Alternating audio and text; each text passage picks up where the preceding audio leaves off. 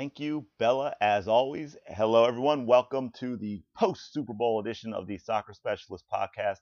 And today we are going to talk about soccer. I know, shocking, hard to believe, but it's what we're going to do. It's what's been on my mind. We're going to talk a little bit about 9 different things you can do to become a special player. First, a couple of things. One, I want to talk quickly about a message I received from the mother of a current high school player.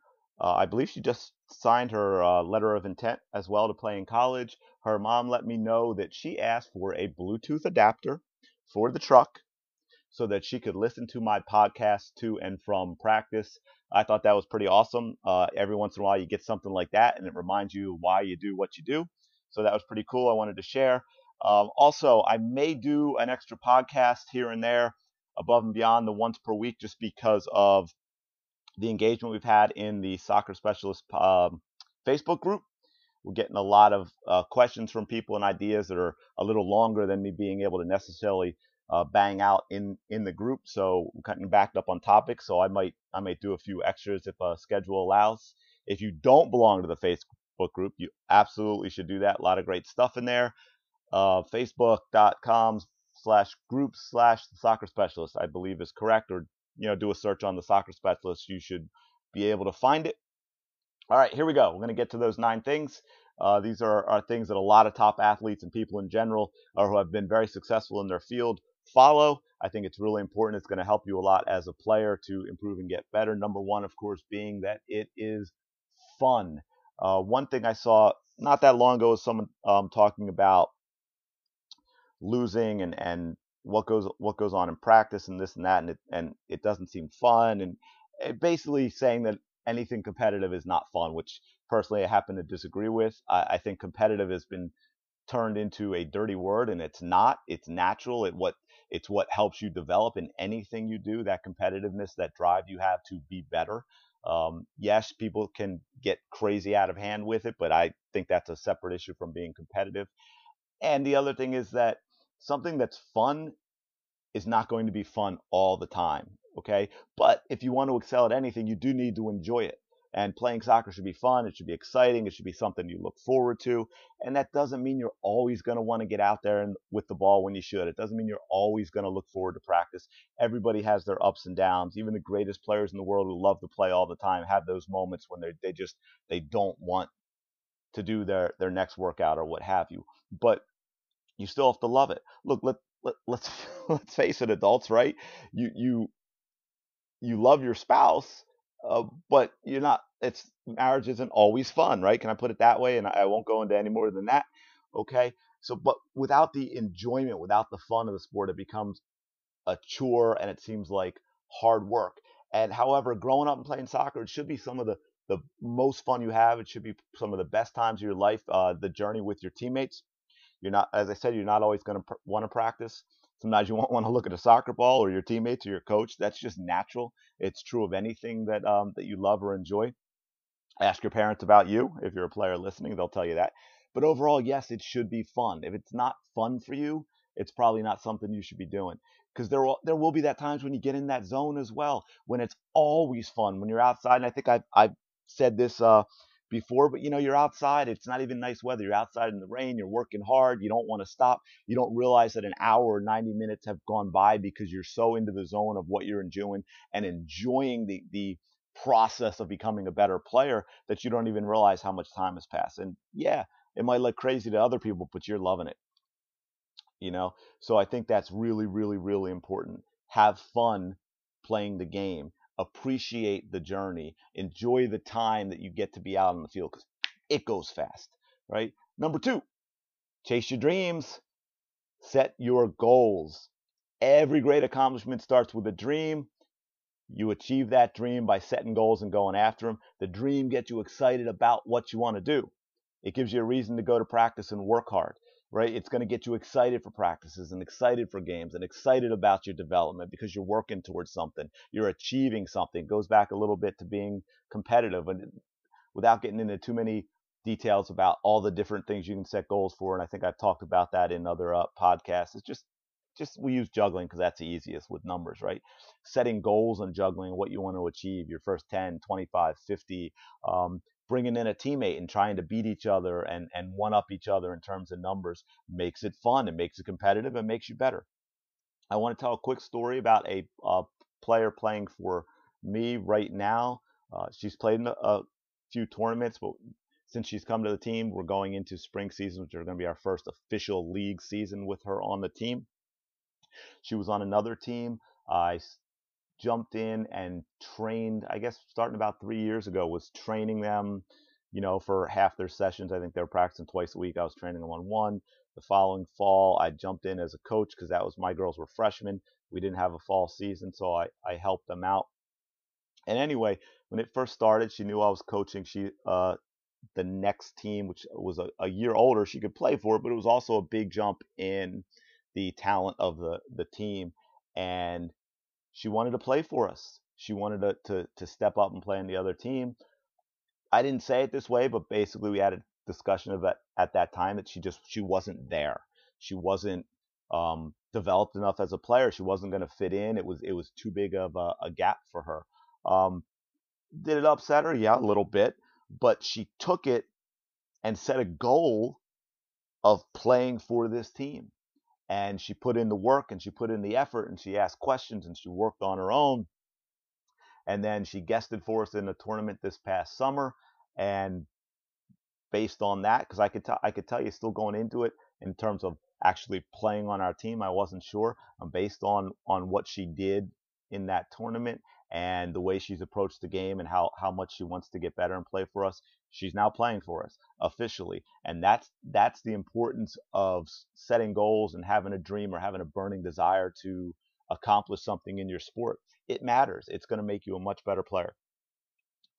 Number 3, find out what you need to do to achieve your goal, right? You're never going to start off on some long journey without a map, or in this case, without GPS on your smartphone, okay? And understanding how to get there. Now, I have a few players who might do that, but that's a completely different story.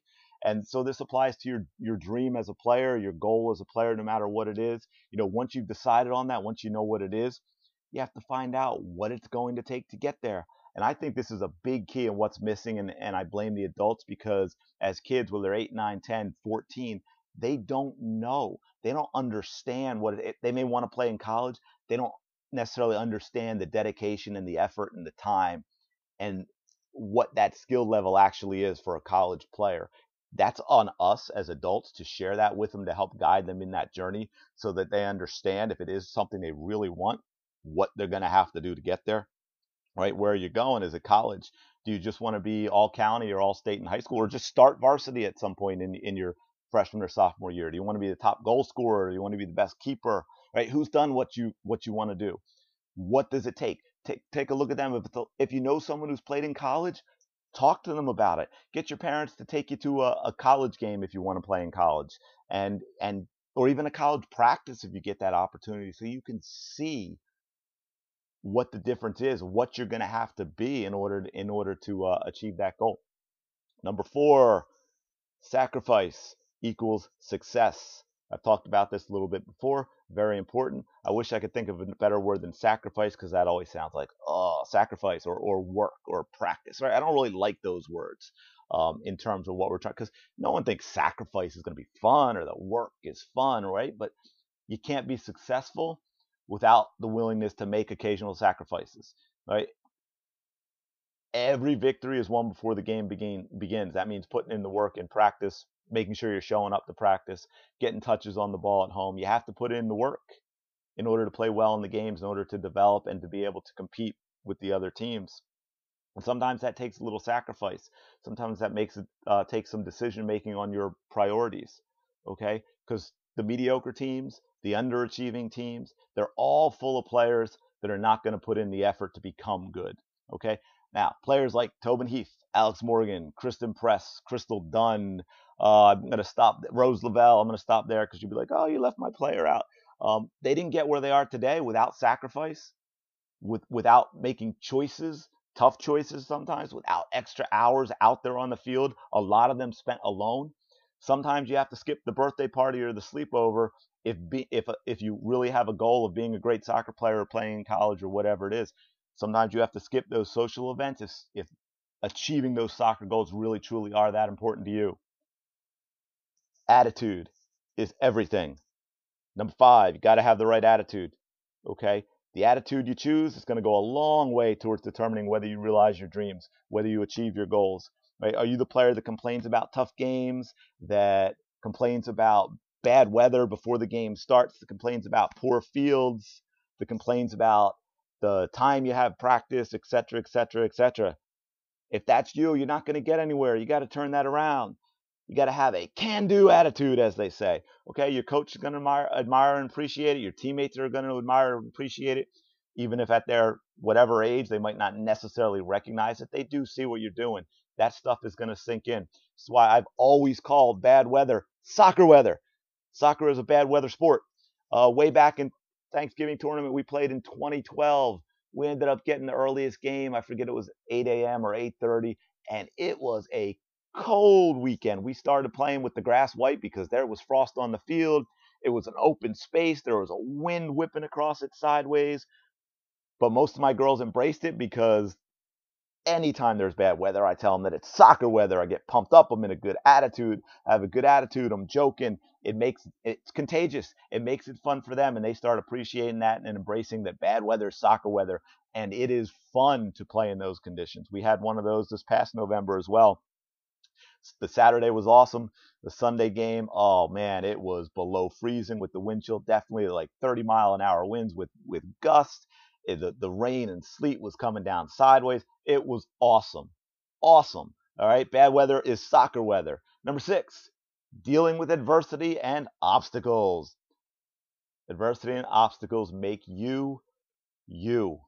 Right? Strength comes from adversity. Okay? Every season, every team, every player on your journey, you're going to encounter adversity. You're going to encounter obstacles. You're going to have those games where you're playing with 9 or 10 players and it's 90 degrees out and the other team has 18 and they're subbing off and on and they're all fresh. And you got to work through it. You've got to embrace it. We've had ours. They're always going to be ups and downs. And how you deal with it is important. Going back to what I said with 5, do you complain when you've been knocked down? Do you make excuses for bad performances? Did you lose to that team because you didn't have enough subs? Or do you react positively? Do you take a challenge out of that?